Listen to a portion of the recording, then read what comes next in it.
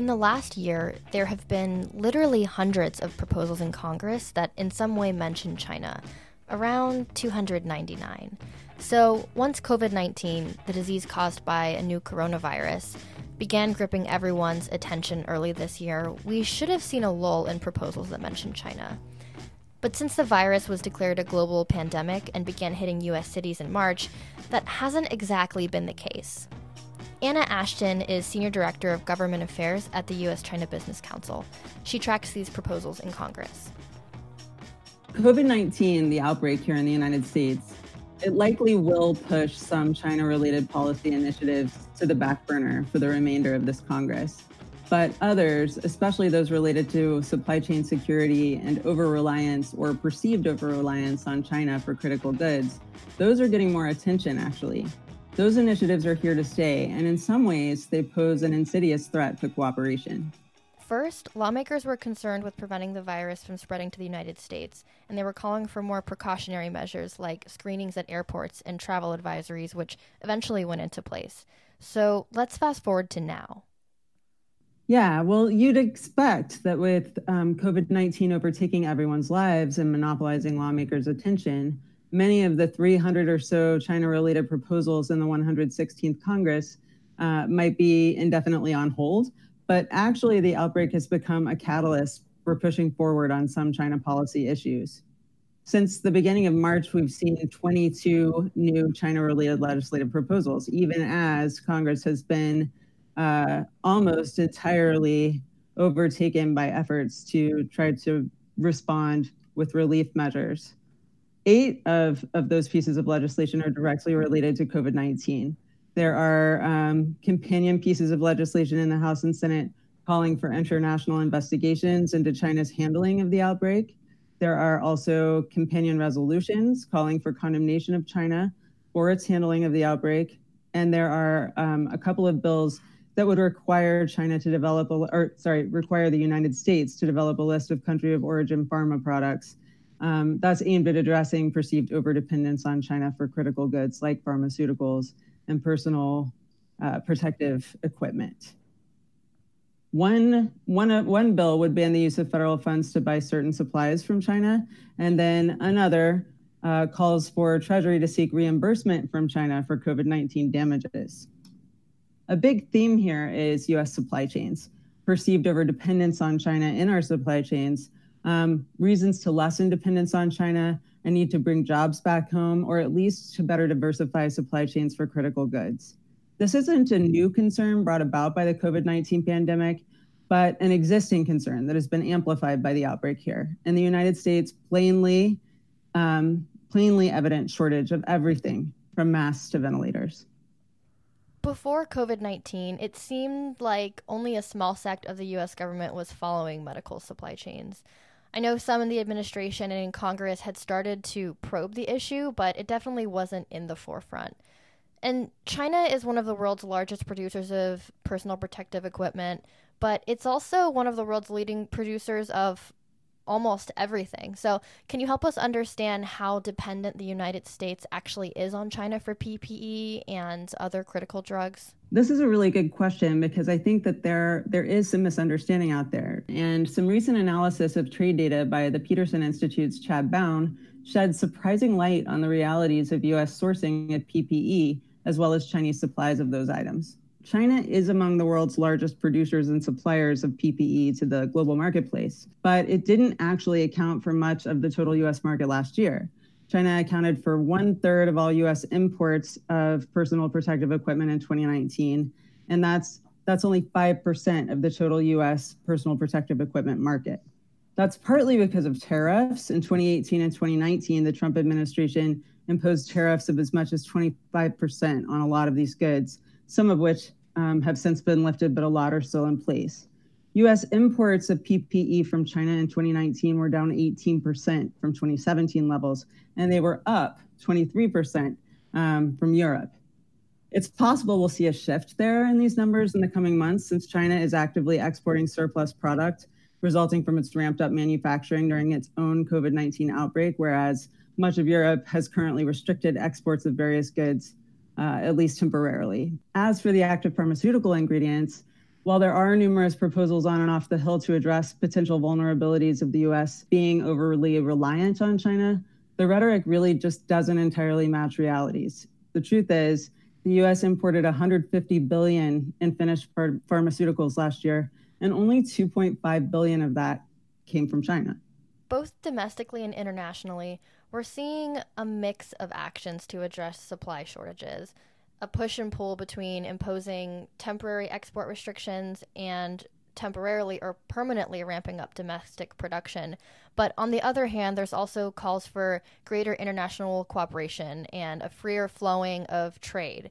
So it seems like these are two competing narratives that are playing out at the same time. So, how is this all going to turn out?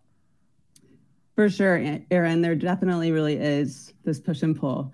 And the push and pull in response to COVID-19 is just the latest chapter in a much broader ongoing debate, a debate that pits nationalism against globalism and open markets against increased protectionism.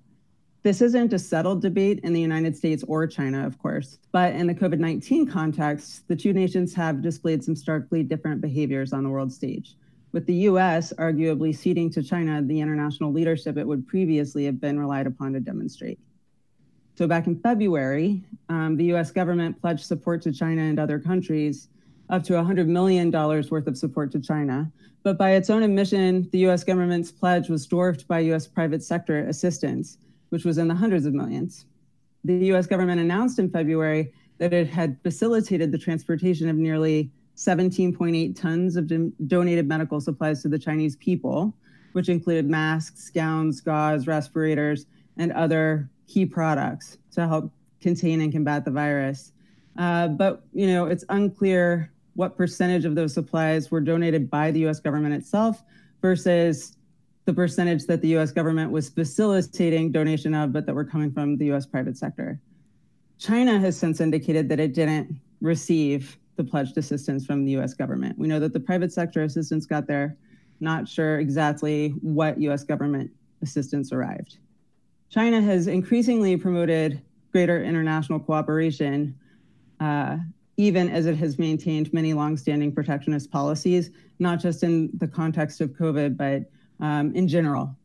In the COVID context, China did impose some export restrictions at the height of its outbreak, and Chinese exports of essential medical supplies did fall during the height of its COVID-19 outbreak, like in the January and February period. But it really didn't fall as much as expected. It was only about a 15% drop. So it's actually been reported that countries now under immense pressure to supply their own medical systems with proper equipment are enacting policies to prevent equipment produced in their country from going elsewhere. I think that number is at some 70 countries now. Where does the United States stand in all of this, and how about China? Well, now that outbreaks have unfolded in other nations and China has on its side substantially recovered from its outbreak, China has actually delivered or pledged to deliver assistance to at least 82 countries that are fighting their own outbreaks. China does have in place some restrictions on exports, but at this point, they're mainly aimed at ensuring that anything sent out of the country is of appropriate quality so that goods delivered to the rest of the world actually work the way they're supposed to. The United States is among the countries China has aided via cooperation at the federal level, direct engagement at the state level as states source their own equipment, and private sector to private sector cooperation too. Former Alibaba CEO Jack Ma donated 1 million masks and 500,000 gowns, I believe, to the United States in March. And since then, he has sent similar plane loads of supplies to France, Spain, Italy, Belgium, and other nations. So it sounds like China is undertaking some serious disaster diplomacy. How does that compare with the United States? Yeah, this is an odd situation because this is traditionally an area of strength for the United States. To be fair, the US is in the midst of our outbreak, whereas China is recovering. So this isn't necessarily the moment where the US is best prepared to help. We're having a hard time meeting our own needs. But it also is reflected in the way that our respective leaders are messaging on the world stage. So at a virtual meeting of the G20 leaders in late March, for instance, Chinese President Xi Jinping very explicitly urged greater cooperation and coordination between countries to address the pandemic. And he said China would increase its supply of active pharmaceutical ingredients, daily necessities, and anti-epidemic goods and other supplies to the international market. There have been some very public examples of Chinese aid since then. After Italy was unable to get sufficient supplies of protective clothing and equipment from its European neighbors, for instance, China sent masks and ventilators and medical teams, and that aid, the shipments of that aid, arrived with the Chinese flag and the words, "The friendship road knows no borders." In contrast, US Secretary of State Mike Pompeo stymied the G7 from arriving at a unified statement on joint efforts to combat the pandemic late last month, when other member countries refused to bow to his demand that the statement refer to COVID-19 as the Wuhan virus. This is a more important time than ever for both the United States and China to be leading efforts to encourage international cooperation and to be putting aside our differences as best we can in order to cooperate with each other, leading by example. I think it's still possible that we could get on the same page together to do that. But there's a lot of politics, truthfully, a lot of politics on both sides, a lot of high-level statements that really undermine that kind of effort. The China Business Review podcast is a production of the U.S.-China Business Council. To learn more about what we do, visit uschina.org. Our music is by Ryan Anderson. If you liked the show, be sure to leave us a rating and review so that others can find us.